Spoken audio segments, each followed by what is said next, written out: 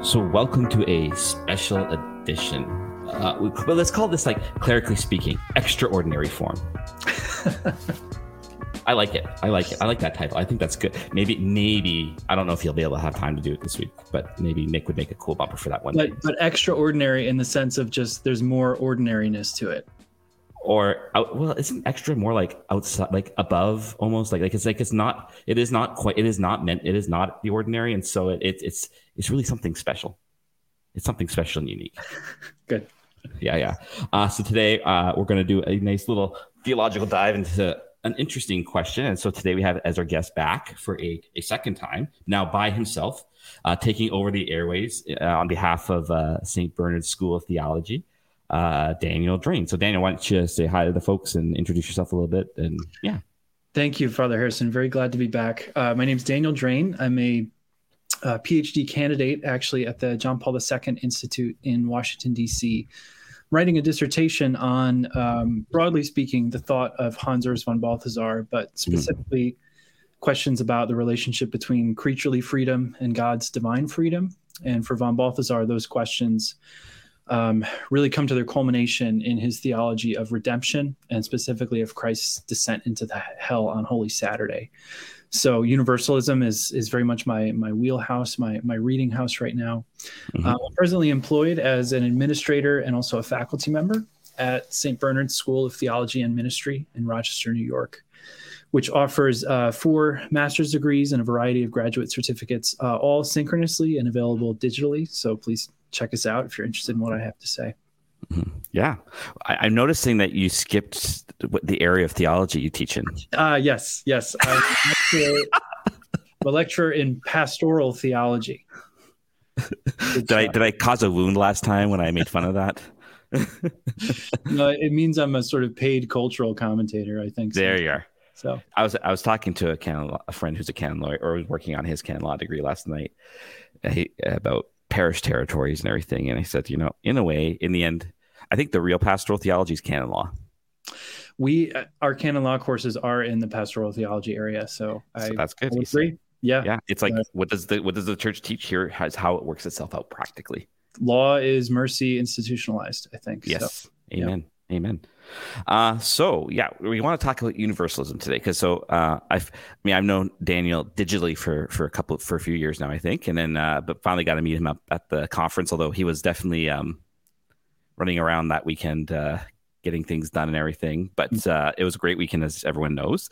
But we were talking a little bit about this question of universalism. So for those who don't know, I'm going to get him to define it in a second. But the reason I wanted to bring him on is, at least in the digital Catholic sphere, I've been noticing is this question has been re-emerging with a larger and more boisterous school who is absolutely pro the notion of universalism. And these aren't people this isn't your typical thing around Balthasar, even. It's just like other church fathers, et cetera. These questions are re-emerging. David Bentley Hart's obviously probably the most prominent of the thinkers out there. Yeah. But I thought it would be, I know that Daniel's been dealing with this question a lot. And so I thought I would bring him on to have a little discussion. So I'm going to let him teach us. We're going to sit at his feet for this hour here. So maybe we can start off because, what is universalism? Let's start with that, because I think that's important for people to understand what that means. Sure. So not a super clinical definition, but basically universalism is the idea that at the end of the ages, when the eschaton reaches its culmination, all will be redeemed, right? No one will be in hell. Everyone will be partakers of the beatific vision, dwelling with God in Trinitarian communion. There are, I would say, to make a little bit more of a technical distinction, there are sort of soft universalisms and there are hard universalisms. The soft universalisms would say that all of humanity will be redeemed in the end. No one will be lost. Hard universalisms would extend that to the angels and the demons and Satan himself even. That's the sort of most, I don't know if it would be fair to call that the extreme universalist position, but that's a smaller subset of universalism more generally, that the devil himself will sort of march back through hell and return to God in the end. Yeah, I think that's important. And the reason I wanted to bring him on about this is because as it's been getting a lot of positive stuff online, I hold many reservations towards this. This as it in its my kind of soft or hard absolute forms, at least. because there's a lot of lingering effects into other areas of theology, if it holds true, that I don't think are being dealt with sufficiently. So maybe, but like, why is it? I have my own ideas about why I think it's becoming popular more again, but why do you think it's reemerging? And what is it that's attractive about this notion of universalism? I mean, just to speak of the sort of present ecclesial moment, I would say the reemergence of it in popular conversation is due to David Bentley Hart's book, That All Shall Be Saved, Heaven, Hell, Universal Salvation. And that came out, I think, 2018, 2019. Landed with a big splash. I mean, and effectively what Hart does in that book is make, and he says this, he makes a philosophical case that the idea that God would not eventually redeem everyone is an absurd idea. Mm-hmm. So his presentation of it isn't so much from the lens of, say, Christology or the development of conciliar theology or something, but rather more from the position of what we would classically call theodicy, the idea that because of who God is and what it would mean for that God to create, that he cannot but allow the reconciliation of all things to include the redemption of the entire human race. So I'd say, most proximately, it comes from Hart, who writes with such intellect, such rhetoric that even for me, on the first, second, and third reads, I was pretty much entirely convinced by his argument that it is indeed absurd to believe that anyone could end up in hell, because God sort of foresees all, and in order to be God, could not create a free creature that he then foreknew would be damned. That would not be a just God. That would, in fact, be a devil. And such are similar arguments in the book. So I would say, first, that book landed, but then Hart has effectively done a sort of media circuit, doing all sorts of interviews about his opinion on this, responding to negative reviews of the book that have come out, to the point even where he wrote an editorial, I think, for the New York Times or some other large publication. But anyway, he wrote into the editor along the lines of Christians should stop believing in hell. And I mean, just to put it super generally, hell is very difficult for Christians to uphold. Difficult in the sort of existential sense of it's really, when you think, for example, of loved ones, the last thing you would want to hold is that you could possibly be happy forever if they were lost. So in that sense, it's a sort of always an open wound that can be pressed by someone from outside, especially if they ask really piercing questions and seem to have an airtight argument. So when Hart comes along and says that Christians don't need to believe in hell anymore, and indeed that's the sort of universalist that Hart is, hell, if it exists, which he doesn't think it does, except as a sort of purgative moment, hell, if it exists, is not eternal. And so it's not logically consistent or consistent with the doctrine of God that hell be an eternal dwelling place where man is apart from God. Mm-hmm. And I think in some sense, everyone can be found grateful to hear that there's no possibility in the end that someone be lost forever. That would be, right, at least on the face of it, good news. And Hart takes up, I would say, all of the best arguments in the tradition concerning freedom, concerning the nature of the human person. And he was, for quite a while, I think, rather unassailable in terms of this argument. He also brooked really no debate. He slapped down many Thomistic arguments and said pretty much that anyone who disagreed with him didn't understand him. And so in that sense, he was also the sort of loudest voice.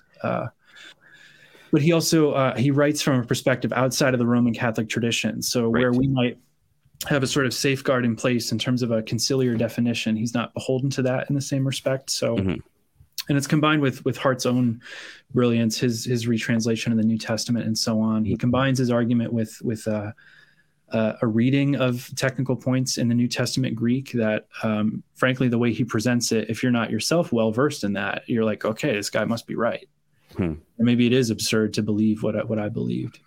Right. I will say where I agree with Hart and where I think he's valuable is that most of his intellectual career has been about the destruction of idols, the destruction of idols in the sense of seeing what is, in fact, a facile conception of God that we ought not believe in, And there's much of that in his book, That All Shall Be Saved. Mm-hmm. There really are some bad ways to think about hell that I think we can agree with him are not sufficient for Christian faith, for Christian practice, in fact. Yeah. Some of his most powerful rhetorical moments are when he sort of flips the question on, what does it do for you as a human being if you presume that your neighbor will be lost? You really shouldn't bother with them anymore, should you? If God himself doesn't care, shouldn't you? Isn't that kind of Calvinist, though, to presume that? Well, sure. Yeah.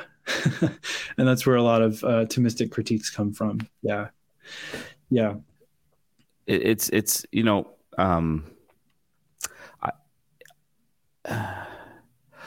I've wondered, like, it's just, you have to also start to take the question of history seriously, right? Mm-hmm. And because what is it about our contemporary moment that has suddenly made this resurge in such a way? For those who don't know, like in the tradition, like obviously, I mean, first you have people like Origen and Maximus and stuff like this, and Gregory of Nyssa or Gregory of Nazianzen, one of the Gregories, maybe both the Gregories. But there is a tradition in the Eastern school of this notion, right? And so this isn't something new, although of course debates around origin are around, is it origin or is it Origenism? Like these are all and they're very important, because I think sometimes origin is given a bad look unnecessarily. But then it seems to have disappeared for a while as Christianity became kind of the worldview in the West with the Middle Ages, right? In fact, it almost flipped the opposite direction with Augustine's theories and stuff like this, right? And then as after the Enlightenment, and especially after like the French Revolution and stuff like this, the world has changed significantly about the question of eternity, to the point where it's like it's almost bracketed from life. Yeah, that's right. And so I've wondered sometimes if there's like a nascent, and this is going to sound weird to say, I think I sent it to you in the text, which is like there's like a nascent hopelessness behind the position. Sure. Do you know what I mean? Yeah, no, I think I see what you mean. It's that. So on the one hand, we do say that eternity transcends time, right? But it all kind of turns on what we mean by that transcendence. Is it a transcendence that negates time as the thing that's done away with when we leave this life, right? Or is it a transcendence where eternity is present to every temporal moment? And, as C.S. Lewis will say in The Great Divorce, those in heaven will look back and see that they were there all along. And those in hell will look back and see that they were always there. Is it that sort of idea of so transcendent that it's also interior more deeply? Right. And I think there's a danger in, and I'm not necessarily accusing Hart of this in particular, but there's a danger in universalism of saying that this life is so absurd that absolutely nothing we do can apply to eternal consequences. And indeed, that's, I think, a dangerous thread in universalist thinking, namely that it makes our freedom less powerful and therefore less important as a way of trying to preserve the fact that we could never screw up our salvation. Right. And where you get someone like who I study, Hans Urs von Balthasar's perspective, and also Ratzinger's, I know who's a friend of the show. Ratzinger's perspective in particular is that absolutely everything in this life matters. And that's precisely the beauty and the weight, the task of human life is that every truly free human act matters and has eternal consequences. Mm-hmm. And just as far as we don't see that, we're missing the point. Yeah. Yeah. So because I think like when you're describing maybe Hart's position, I have not read Hart's book yet. I want to, but right now, no chance. Yeah. It tends to cause a crisis on first reading. So I would say not to do it for a while. Yeah. Because my sense has been that there's almost an overemphasis on the philosophical to the neglect of the theological. And by this, I mean, like that notion of time and eternity seems to not, like the way at least you presented it, but I've seen, you're not the only one who's presented it this way, is it's almost like eternity is like the end point in which the life is kind of summed up and then God makes a judgment upon this, and but I as if it's like it's almost it's hard to describe almost, but it feels like eternity doesn't seem to have any presence in the present or the past. It only has a future, right? And to me, and so if that's the case, then or they see eternity as, well, God's foreknowledge, as if, yeah, I mean, you have to be careful, obviously, of process theology. And this is where it gets very complicated with this stuff, right? About how does God relate with time, right? And how does the Trinity interact with time? And I think this is where probably Balthasar comes in a lot, in terms of freedom and everything. The anthropological sort of cash out of that set of questions is really, can we sin? Right, exactly. Right. So, and on the flip side, can we be virtuous? Right? Are we really formed for the next life in this one way or the other? Like, I know it gets dismissed as, well, they'll say, well, yeah, your actions still have consequences because there's still the purgation, which can be a hell for a while type of thing. My problem, but I think in the end, I think it's still a fair question, is where's the value to action anymore and freedom? That's why I was saying this almost seems like a Calvinist thing in a way, except it's a Calvinism bent only in one direction. Because and I've spoken this to a few people who've dealt with this question, who might be kind of leaning towards the pro-universalism, and I think this can get us into some of the questions around its dangers. And because in my own pastoral ministry, I have had to encounter some very evil things the last few months. Like when I say evil, I don't just mean criminal. I mean demonic. Yeah. Right. I mean demonic. Yep. And I can't help but wonder how that is meaningless anymore. And how does the victim, where's justice in there for the victim? For if someone is hurt in a very real and damaging way by another through evil actions or demonic actions or whatever it might be, and you say, well, it's okay, we're all gonna be saved in the end. And I know this is where, I mean, obviously this, and it can get to another extreme, because if you don't bring Christology into it, then everyone's damned, really, right? Yes. Obviously. But I guess there's no accountability, because even that great sinner can still be redeemed, but there's an accountability of a recognition, I did this. And I feel like in terms of moral theology as one example, this is an area that is totally seems to be ignored in the question and its implications on that question. Well, there's a lot there. Yeah, that's powerful, just in terms of the demonic activity. Yeah, I mean, I think just one thing to say is that the elementary experience of most Christians is that evil is rampant, right? And that both that generates the whole sort of drama on a personal basis. Desiring a good in a world that's overwhelmingly presents us with difficulties in achieving that good, right? And that can be taken to extremes, whether it's actual demonic activity or just simply the difficulty of concupiscence, right? And I think all those things you're right. I think all those things can be threatened if we simply separate time and eternity. Yeah.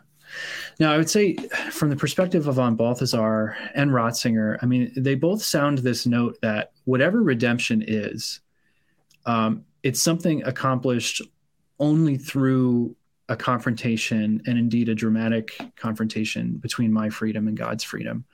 So Balthasar has this great line that Christ will not redeem us as so much luggage carried against our will across the finish line. That's a paraphrase. In other words, and Ratzinger puts it this way: Christ frees our freedom from within by making us more free. And that's actually, there's a technical point there in Hart's work where he would say that because we don't have the full beatific vision of God in this life, we are never fully free. And because we're never fully free, we can therefore never fully mortally sin. And that's a real difference of traditions and understandings of original sin. So that's a technical point to set aside. But I think the more important point, and to call back what you just mentioned about this perhaps being too much an exercise of reason and of philosophy simply, and not beginning from a Christological starting point. I mean, that to me is the most important corrective to this whole conversation, namely that there's all sorts of ways to think incorrectly about eschatology in our tradition. And the first thing we have to do is recognize that what we know of hell, or of the state of the dead after this life, we know of and can experience insofar as Christ himself suffered and died, and as the Apostles' Creed says, descended to the dead, or descended to hell. Descensus ad inferos is the literal translation, which means it means simply to the dead, or the realm of the dead. It doesn't yet gain the hell connotations until later. But the point here is that the person who suffers the condition of death most truly is Christ. And so insofar as we talk about the danger of hell, we cannot picture it, we cannot talk about it, we cannot think about it without first realizing that its meaning comes from Christ's experience of it, such that the Roman Catholic tradition actually is quite clear that heaven, hell, and purgatory are not established as final states, final possibilities for men until Christ is resurrected from the dead. That's when you get actual heaven, actual purgatory, actual hell. So any sort of picture thinking of people in a fiery hell that Christ then enters into is just so far that picture thinking. It's an idea that's false and needs to be purified in some sense. Now, that's not to toss aside Dante. There's a lot to say there. There's definite beauty and much to be learned from the Inferno and so on. But the idea that hell is a Christological state has to be the starting point. Has to be the starting point. Yeah. And I would say in that respect too, just by way of method, when von Balthasar, who dealt with these questions, when he begins to consider, for what may we hope, which is the actual title of his work, Dare We Hope. For what may we hope? What is it possible for Christians to hope for in terms of salvation? He comes to the conclusion that it's not just that we can hope, we actually have a duty to hope for the salvation of all. So I want to affirm that. But that duty to hope arises from a certain method or order of approach when we consider hell. And the consideration of hell, he says, has to come about first by gazing at the crucified one and seeing on the cross the one who suffered for my sins and who therefore suffered my fate, the innocent man who suffered my fate, which means a couple of things. In order to think about hell, you have to first look at the crucified Christ. Okay, you have to start there. You can't picture flames, the devil, pitchfork, any of that. You start with Christ. It's very Ignatian. It is Ignatian, and he situates this in the first week of the Ignatian exercise. Yeah. But in so doing, you recognize that hell exists because I deserve it. And so the first person you picture in hell next to Christ is yourself. And that's the starting point. And then you realize that insofar as I'm redeemed, or insofar as it's possible for me to be redeemed, it's insofar as I join myself to Christ who suffers my damnation on my behalf, right? And never from this perspective of like, who's going to be damned? Because in a way, the first question is, well, I know I deserve it. Right. No, I deserve it. But Christ died for me and suffered my death, right? Which therefore opens up this realm of, I know that hell has to exist because it's my fate. And Christ suffered it. And so it's therefore has something to do with Trinitarian life more generally if Christ takes it into himself. Okay, so hold that for a second. But it's also the case that the perspective of the saints, of the one who actually enters heaven, is not of one who avoided hell, but who joins to Christ's suffering for his own sake. Right. And so one of my main problems with the universalism thing with David Bentley Hart isn't so much the universalism thing. It's that hell is actually necessary to affirm for Christians because Christ suffered it for me. Right. It's eternal because he did it for me, and I can never do away with it, even if no one ends up there. Like, let's bracket that question for a minute. It's a Christological state. It's as real as heaven, right? Even if it's not populated, we know that it's sort of constituted by Christ's suffering death for us. Yeah. And I would say, like, and again, like, so already right there, there's a connection with, like, for example, the theology of the sacrament of baptism, right? Which is not, like, as I like to say a lot, it's not just a one and done thing. It is a permanent living of the death and resurrection of Christ in you, right? Yep. When you're at Mass, you are entering into Christ's cross. And like, this is like, because I think this is part of the problem. And I think this is where Balthasar is so helpful with all of this. And like, this is me as an amateur who's only, who's read a lot of Balthasar, but has not studied him systematically yet. Sure, right. Sure. It's like, I think he's trying to say, no, you can't, the only way you can have a connection between death and resurrection is through the descent into hell. Yeah. Otherwise, and you see that in the church, right? You see you see an emphasis on sin with no hope, as maybe you did in the 50s and 60s, sometimes with a lot of preaching, right? Or the early 20s or something like that. On the flip side, what you see today is an emphasis on resurrection as if no sin matters, right? It's actually very hard to even talk about sin to people today. Yeah. But what seems to me that Balthasar is saying is like, no, you have to go through the whole pattern of Christ's life. Yes. And so the Mass itself is a way of entering into that pattern most perfectly, and its pattern being lived out in you. And by like receiving communion, you're receiving that whole pattern anew each and every day. And so it's you to be united to Christ is to be united even into his descent, and that is vital to the Christian life, and that's what actually gives you hope. Because if Christ can do that for me, he can. If he can go like, and this is where it's like, yeah, when people like say, "Oh, this sin is too big for God to forgive," I'm like, no, it's not. If you can actually enter with him, if he can enter into every little thing, and I think this is actually a scandal to Christians. Christ enters your sin when you're sinning. Yep. And suffers its consequences for you. Yep. Like, so going to confession, for example, is a way of allowing that to now take effect in me in a deeper way, like, right, and everything like that. So it's, sorry, I got a little rambly there. I guess the question, it seems to me then for Balthasar, the descent into hell is the unifying factor of death and resurrection. Yeah, it in fact is. And I mean, just reflecting on the church's language of baptism making you a member of the body of Christ. Right. When we're speaking literally about that body, it's the same body that died, right, and was resurrected from the dead. And that's why we all pass through baptism in order to become members of that one flesh. It's part of the nature of becoming a Christian indelibly, that you're baptized into his death.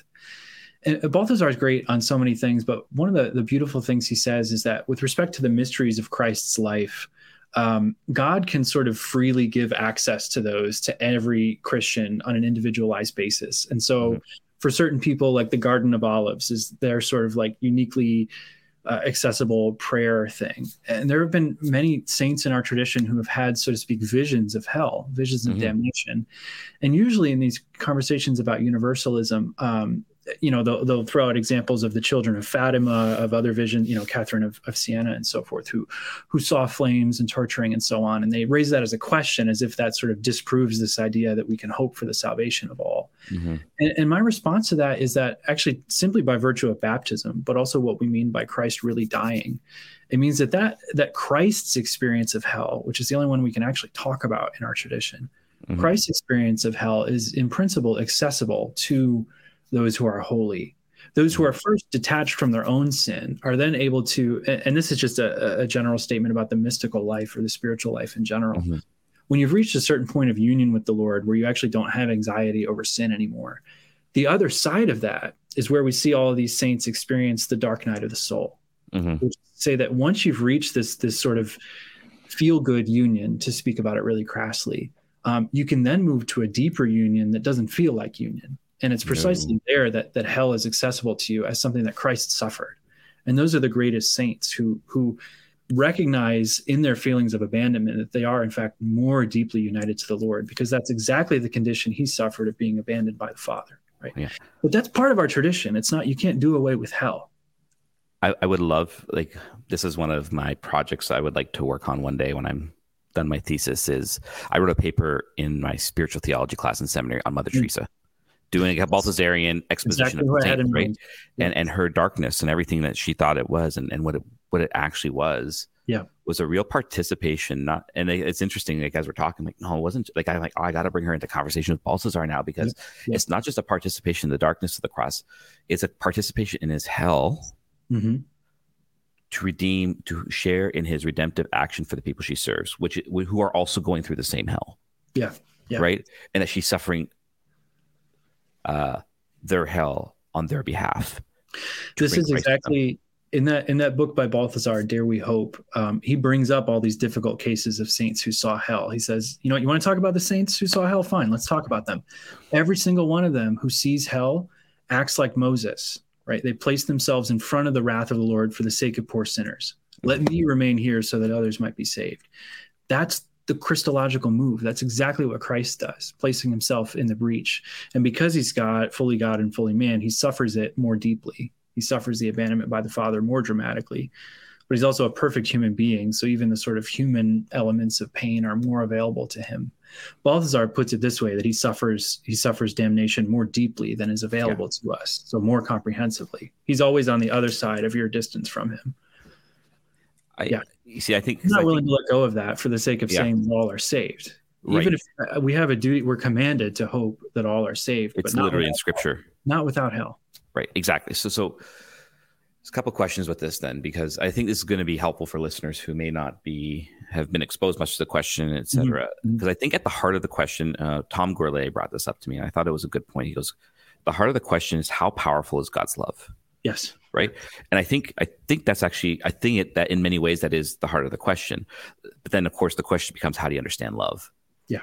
Right. And I think intuitively, I think, again, based on what I've been hearing about stuff like heart's position, I feel like that's what's been missing. Yeah. It's essentially like, because it doesn't take freedom. It doesn't take there's no analogy to human freedom and divine freedom in this presentation at all, in my opinion.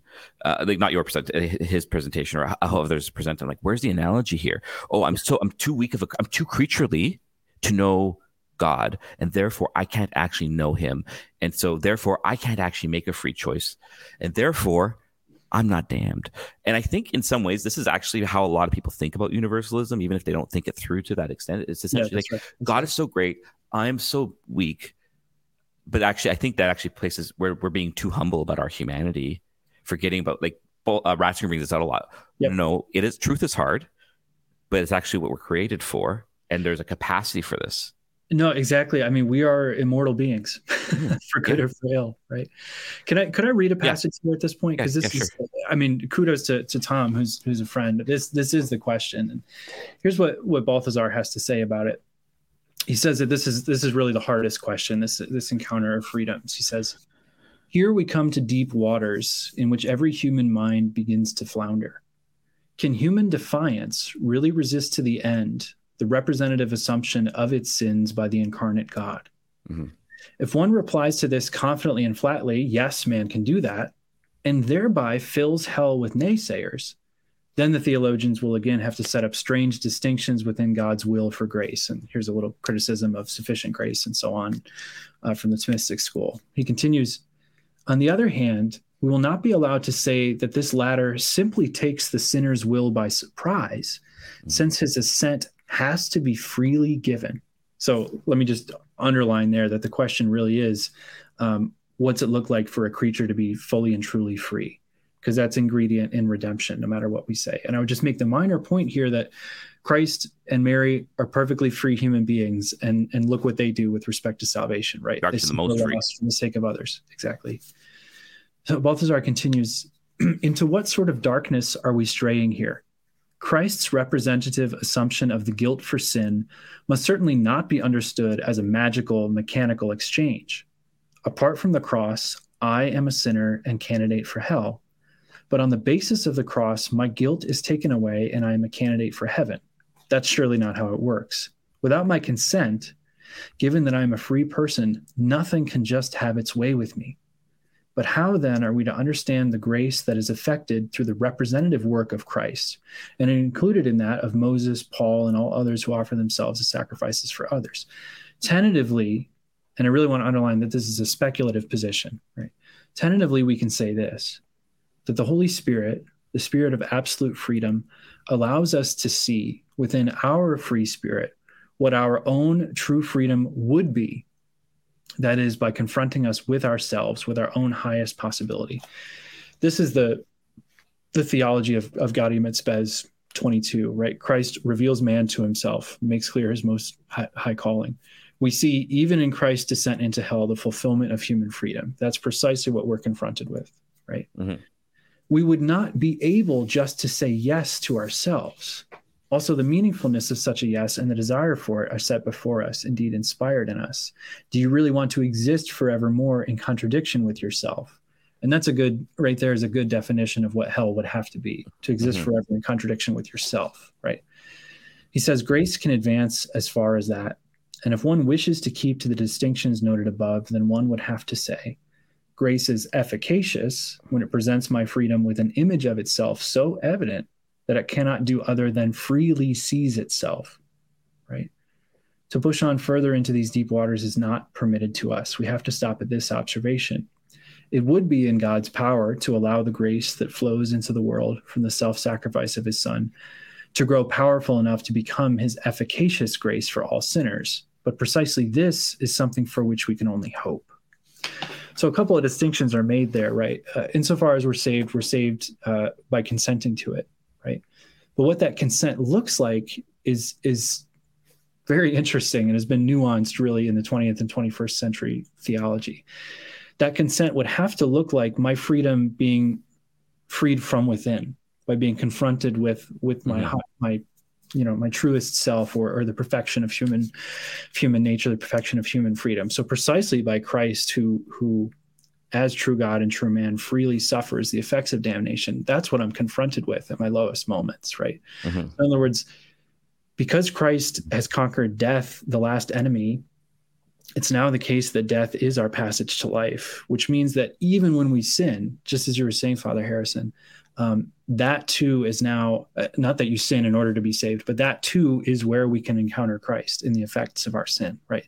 That's not closed to him. And if we're going to talk about the salvation of all people, it's through our redemption despite our sinfulness, but not without it, not by eliminating hell as an idea, not by saying that God is, of course, going to save everyone automatically. In a way, Balthasar is saying that if everyone's saved, it's dramatic for each and every individual person, and it involves passing through hell. And that's what we have to hope for. Yes. Yeah. So, yeah, that's going to be important. I want to get to that in a second. Just as like a little quick aside, but I think it actually emphasizes what you're saying is Christian. I always say to people too, like they'll only just read Dare We Hope. Yeah, and that's it. It's actually my least favorite of his things on hell. But it's not his best, honestly. No. And I always say, have you read The End of Christian State of Life?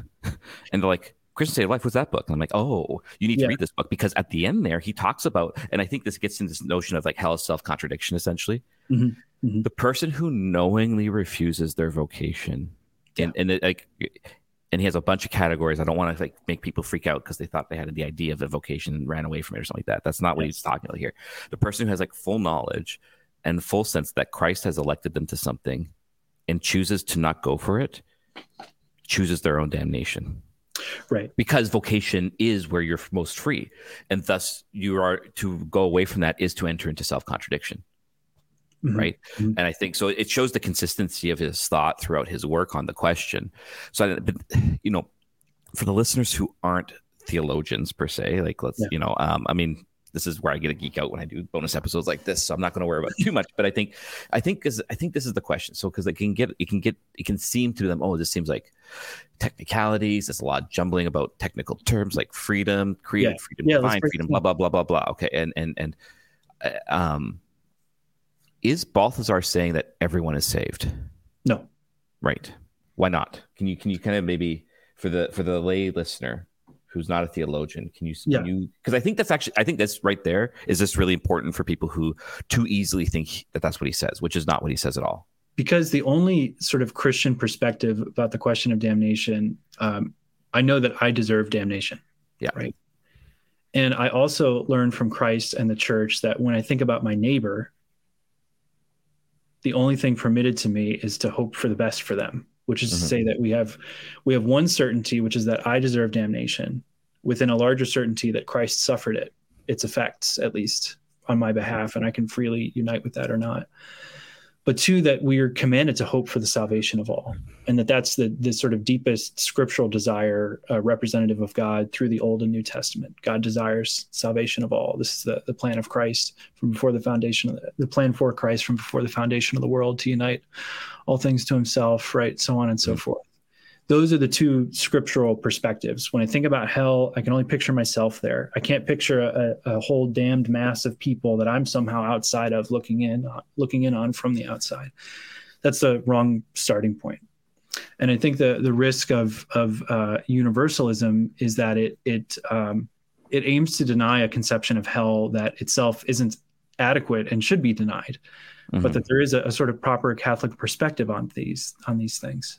Yeah. So I think that's all really good and important, because it sounds to me, because I think this is one of my other reservations about some of the discussions around this question that I've seen, is that it seems to me Balthazar is respecting the boundaries, right? Yes. Because here's the other thing, because I've heard this said a few times. Oh yeah, well the fathers say, well, you shouldn't really be talking about this question anyways. Even if universalism's true, it should be looked at very quietly and hesitatingly and stuff like this. Yeah. And I kind of agree. Actually, I quite agree, because especially in a mass media age where people can't discern things as easily. But that's been one of my things. It's like it's been taken up too boldly, and there's like, it seems to be like that's my problem becomes, it's like it almost becomes a weird Hegelianism where it's like a philosophical all in all rather than a Christological all in all. Well, and so yeah, go ahead. Sorry, go ahead. No, Balthazar calls the two dangers we have to avoid. On the one hand is despair, that no one's saved, and certainty on the other. Sort of a non-grateful certainty that of course it's going to be this way. Right. Both are a sort of flip side of the same coin of like knowing God better than he knows himself and taking away the whole drama of salvation history. Essentially, so then what he seems to be saying is essentially what we can know is that God's love is powerful enough to save everyone. Yes. What we don't know is whether or not everyone assented to that reality. Whether or not I will assent to that reality. Right. Oh, sorry. Whether I will assent to that reality. Yeah. Okay. Yeah. And that's the problem I find is like, people want to go further than that. And I think he's essentially saying, no, we actually, as Christians, that is the boundary, right? So then that's, I think, the important element there of creaturely freedom, right? It's to say, no, I am a creature. There are boundaries. And because God is ever greater, that is itself a boundary that has to be respected. And you do not cross that line ever. And we can't, we can't cross that line. That's absolutely right. But the examples that are, as it were, on the other side of the boundary are the examples of saints, as I was mentioning earlier. And what do? They don't avoid the hell thing. They try to go there and suffer it for others. So insofar as we consider anyone being in hell, it's always a salvific figure who's suffering its effects so that others don't have to go through it on their own. Now, we're still preserving the distinction, that someone who doesn't die in mortal sin and is in close friendship with God immediately goes to heaven. Right. Of course, we're also still preserving the fact that the great majority of us will go through a purgatory. Right. And who knows? I'm definitely more in the C.S. Lewis camp of like that purgatory will take the form of repentance for my sins concretely, and it might look like sins appropriate or punishments and reparations appropriate to the kind of sins, right? And there's where you can kind of recover some of the imagery of Lewis and of Dante and stuff where that's appropriate. But what we can't do is affirm that anyone is in hell permanently, precisely because the mystery of hell is redeemed in Christ and not something to picture think our way into as a populated place. Yeah. I like, for me, that's in a way, like when I presented the notion, because I'm 100% Balthazarian here too. Yeah. Heaven, hell, purgatory, Christological realities, right? They're all realities of love, right? Exactly. And not just Christological, but also Trinitarian realities, right? And they have to be Trinitarian because the Son goes to hell, right? And is upheld by the Holy Spirit in you with I love that image of like a stretch. Like it's just like the elastic band is like stretched to the point of breaking almost. And this also, something more about hell is revealed here too, namely that what we mean by hell isn't simply the flames, the brimstone, the pitchforks. Hell would have to be seeing Christ suffering on your behalf and denying that. Yes. That's why also, because we're preserving that possibility for myself, at least. So two things with that, because that actually falls into what I was just going to say, which is like if you're to paint an image, if you will, of what hell is, and thinking it in like a historical image, I guess, that Jesus dies, he descends into the place of the dead, and he shows himself crucified and suffering in hell. Yep. And those around him can say, is this the one whom I want to be with and follow or not? And those who say no remain, right? So that's the one thing. And that gets the other issue. One of the other issues I've always had with this kind of bold universalism is or even soft, soft or bold, I should say, soft or hard, I should say, is in reflecting on those situations where I have encountered evil. Mm-hmm. That's why I say I've seen hell. Yeah. Yeah. Because I've seen the person say, who has rejected to see that Christ suffers for them there. Yep. And thus deny that anything they ever did was wrong. Right. And that's real freedom. Yep. And that's the thing. It's like, so it's not a perfect freedom, but it's an exercise of it nonetheless. Right. So because this is the issue around that then becomes around like when people say, oh, I don't have enough knowledge or enough freedom to actually really reject God. I say, you're thinking of God in a non-incarnate form first as a system rather than a person who has now taken on our humanity to mediate his presence to us. As if I knew more arguments, I'd act better. Right. Exactly. Right. Exactly. So, but rather, no, like when the person says, when the person refuses to acknowledge they're wrong, mm-hmm. and there are psychological reasons why people do this sometimes, because because maybe what they did was really quite horrible. And the second they accept that, that's where the hopelessness comes in, right? Because they're like, oh my gosh, I'm a horrible human being. And that's where that is the dramatic moment, right? Mm-hmm. Because that's where Christ can say, yeah, you are. You are. I'm here. I am here. So that doesn't have to be you anymore. That's right. Right. But you have to go through this path first. That moment is accessible to Christ too. And exactly, universalism can deny that he has the power to reach into. It denies the power of it denies our capacity for evil, but it also, on the flip side, denies the efficacy of Christ and the church to actually heal and mitigate that evil and to release us from our culpability and so forth. Yeah. So when they say, oh, well, you don't have enough knowledge, I'm like, no, they do, because they're actually dramatically encountering Christ in the refusal to acknowledge their evil. Right.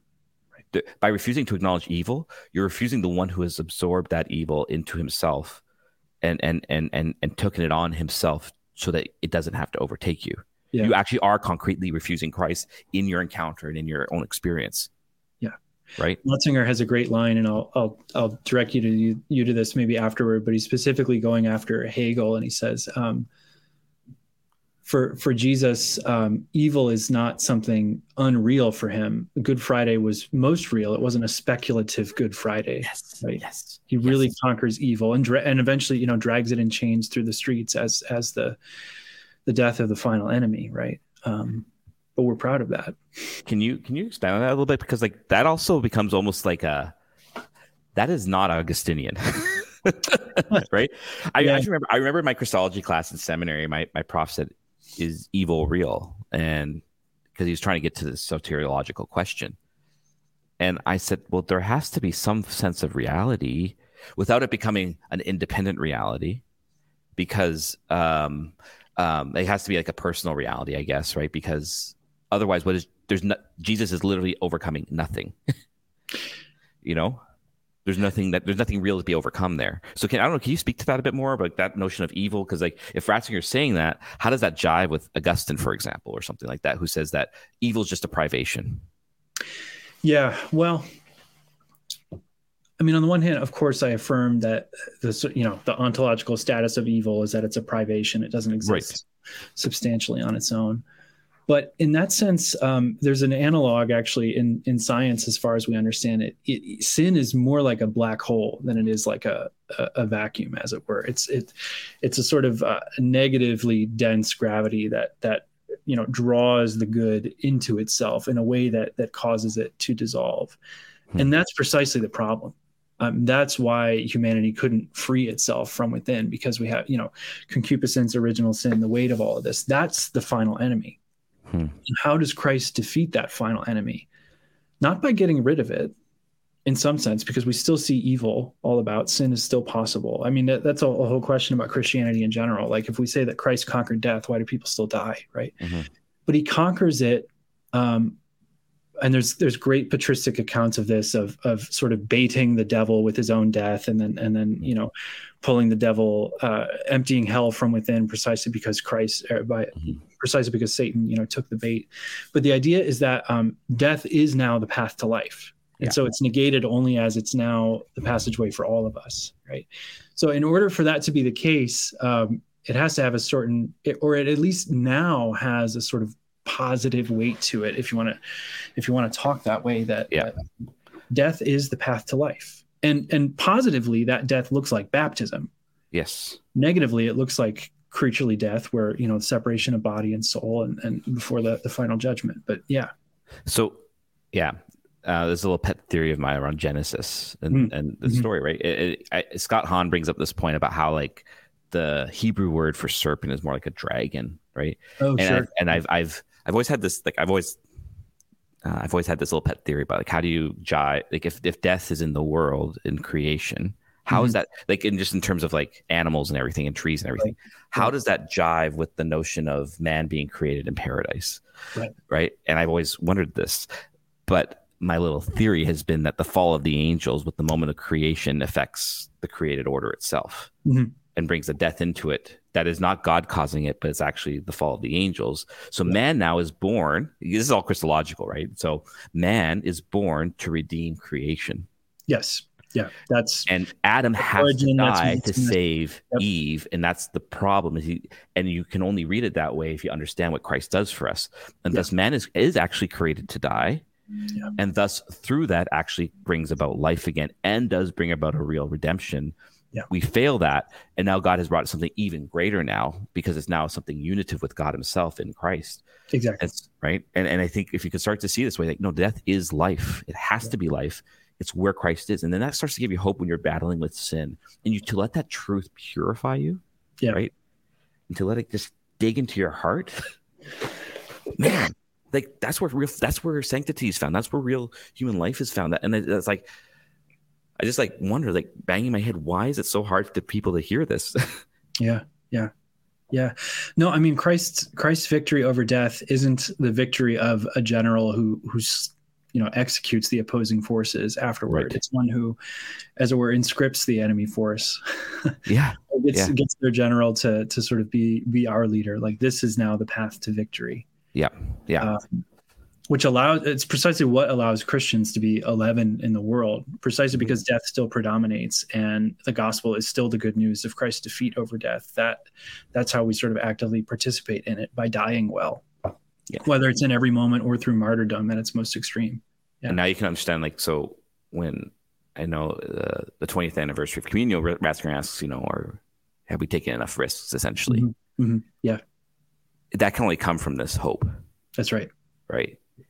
Which says Christ is there and I have to be there. And it gets to this whole, like, so I do, like, this all explodes together, right? Because then you understand why de Lubac is so important around the Corpus Mysticum stuff, right? And how the three bodies of Christ are all interrelated in the Christian tradition, and that the church, that Eucharist and Christ's historical body have an intimate unity with one another. And when you understand it, and you understand when Paul says we make up for what is lacking in Christ's sufferings. Exactly. I was going to mention that. Yeah. Go ahead.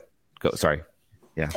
No, that's, I mean, not to simply solve a scriptural problem conclusively, but what can that mean from St. Paul, that we make up for what's lacking, except seeing our crucified Lord who suffers for our sake and freely uniting ourselves to the suffering of those consequences, both for my sake, but for the sake of others who don't yet see that. Mm-hmm. So, and I mean, one of the criticisms leveled against Balthasar, and that in some sense should be leveled against universalism today, is does the idea that we can reasonably hope that all men be saved, does it lessen the missionary impulse? Like, why the church, why preach, why do missionary, all of this stuff, if we reasonably hope that it's all going to work out anyway? It's precisely because that working out of it anyway, in quotes, is looks like the personal encounter of Christ with each sinner. And so it's always dramatic and therefore never guaranteed, because you can't, Balthasar says at one point, you can't put together general neutral theories about salvation. It's always a question of your relationship with Christ. But keeping in mind, of course, the de Lubac stream of salvation is a social reality, right? Which is to say that wherever salvation exists, it's the presence of the church in the world. Right. Which is why, like, Vatican II, I think, expands the outside the church, there's no salvation, right? And it says, it's true, actually. It's actually true. It's also through the church. The church is. Exactly, right? Yeah. And that Christ works through the church for this. I mean, this is in Ratzinger's, the New Pagans of the Church, this is his little bit at the end. It's like something he's talking about this, and he says, no, it's that little bit. I don't know if I think he might have changed his position on this one a little bit, anyways. But it's like it's his early stuff. It's fine, you know. But it's like I still like this notion of like that little body of the church suffering for the whole. Yeah, and I mean, you know, you could flip the question and say, is hell outside the church? Apparently not anymore. No, right. That's the good news. See, I think what we're saying, I think, at a larger question beyond just the universalist question here, and it's a hard thing. Like, it takes a lot of purification of the mind, because I've even realized it's taken a lot on my end too. Or likewise. Where if we start to understand the Christian reality as something that really involves every aspect of my life, that Christ touches the whole of my being through my baptism, that Christian existence is, you know, like tradition is a living acceptance today of what has come before me through the church, and passes it on. But it's my choice to say yes or no to that today.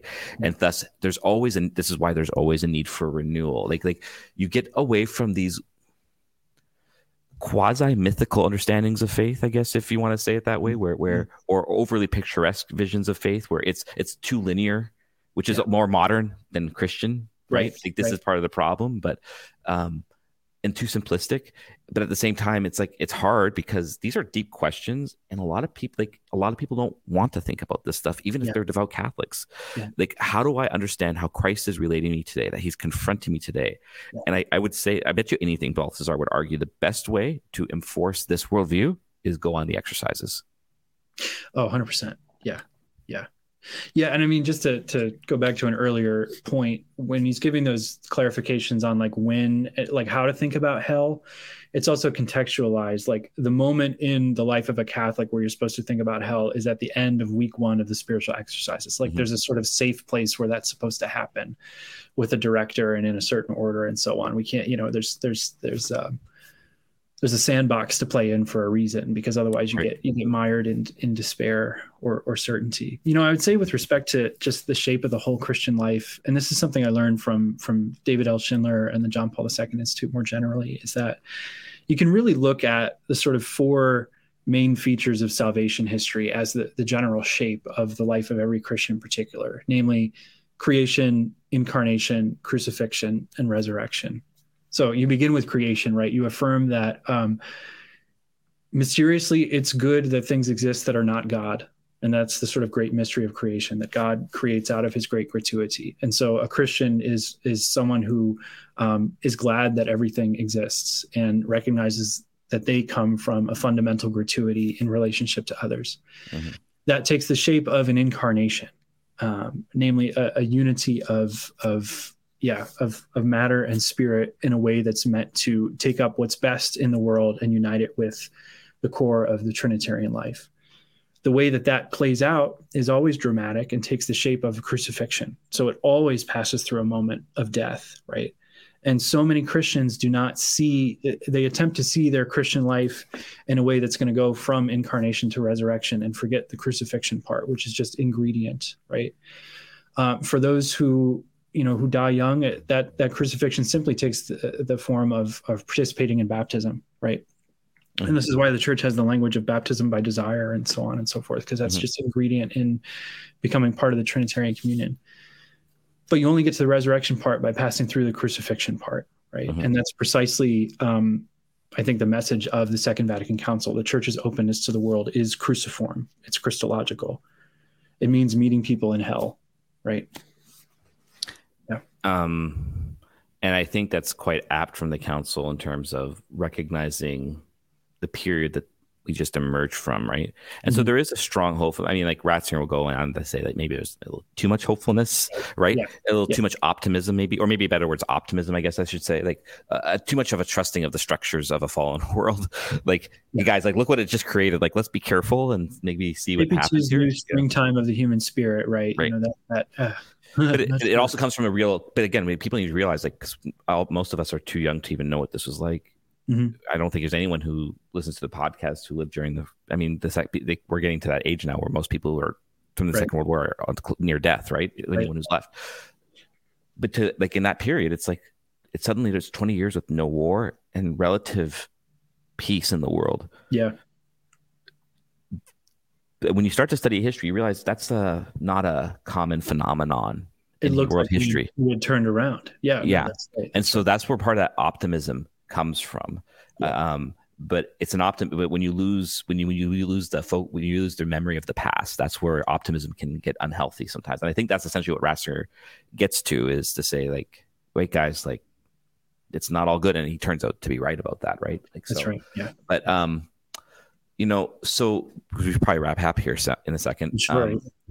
This was awesome. We'll have to do this again because it was great. And I'd like to try and do this once in a while, folks, just to, it might be try and do this like once a month with different guests, just talk maybe something more theological, bring different people on like this as a little service. I think I can start getting these things scheduled a bit easier. Plus, it gives me a chance to talk about this stuff without having to necessarily research it. I can just bring the experts on, and I can just riff off that, which is great for me too. What would you say, like, is there, if you were to take like the central, if there's something, because there's always a truth even in wrong things, right? What would you say then the greatest good to come from this whole question of universalism and the greatest danger lies? The greatest danger is in thinking that you're not involved in your own salvation. And on the flip side, another danger is to think that your salvation depends entirely upon you. So there's the temptation to scrupulosity and the temptation to sloth, right? Both of those things I think are related here. And the real positivity to this is that the question of death has been solved, and I get to participate in that solution. And it's going to take the shape of a martyrdom, whether that's a martyrdom that ends my life, or the martyrdom of modern bureaucracy, which is death by 1,000 paper cuts, just the slow, careful witness to Christ and the world. But it always takes that shape, and that's not. It's particular to each person, but it's not unique to me. Like that's in some sense what the universal call to holiness looks like. Yeah. And I think the universalism question, if read correctly, can help us to see that salvation is in some sense what's most important to God with respect to creation. He does desire to save all, but not without me. Right. And it'll be with me in cooperation with the work that Christ has already done, meriting our salvation. Yeah. Okay. One last question, I guess, actually, if someone was interested in this question, but didn't want to get like, is there something readable-ish or like that? I mean, listen, these are all technical questions, right? Sure. But is there a book or an article or something that you would recommend to the average lay reader who might know a bit about theology, but, wants to just be introduced to this question?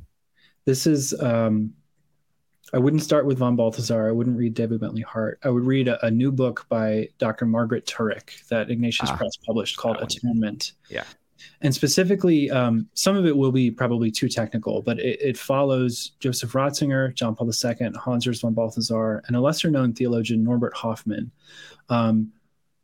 tracking what it looks like for God to be operative in history affecting salvation. And that's called Atonement. And in particular, 1/3 of the book is toward a spiritual theology of atonement. And it focuses on what sanctity looks like when you understand Christ's Paschal mystery correctly. And I would strongly urge everyone to read that, because it's accessible. It focuses on examples of saints, but it's also erudite. So it has that careful balance of like, I don't quite see everything here, but it's raising me up to a new level, but it's also very spiritually edifying. And it says much of what I've said, but also inclusive of John Paul II and Ratzinger. So I would direct you to that. Yeah. Awesome.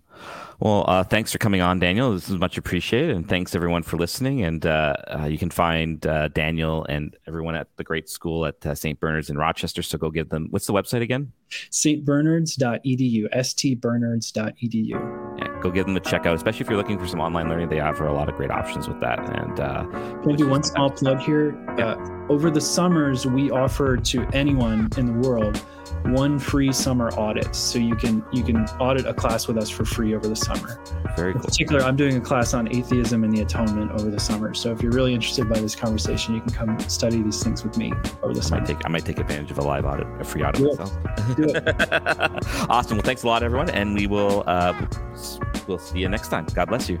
Thank you. God bless.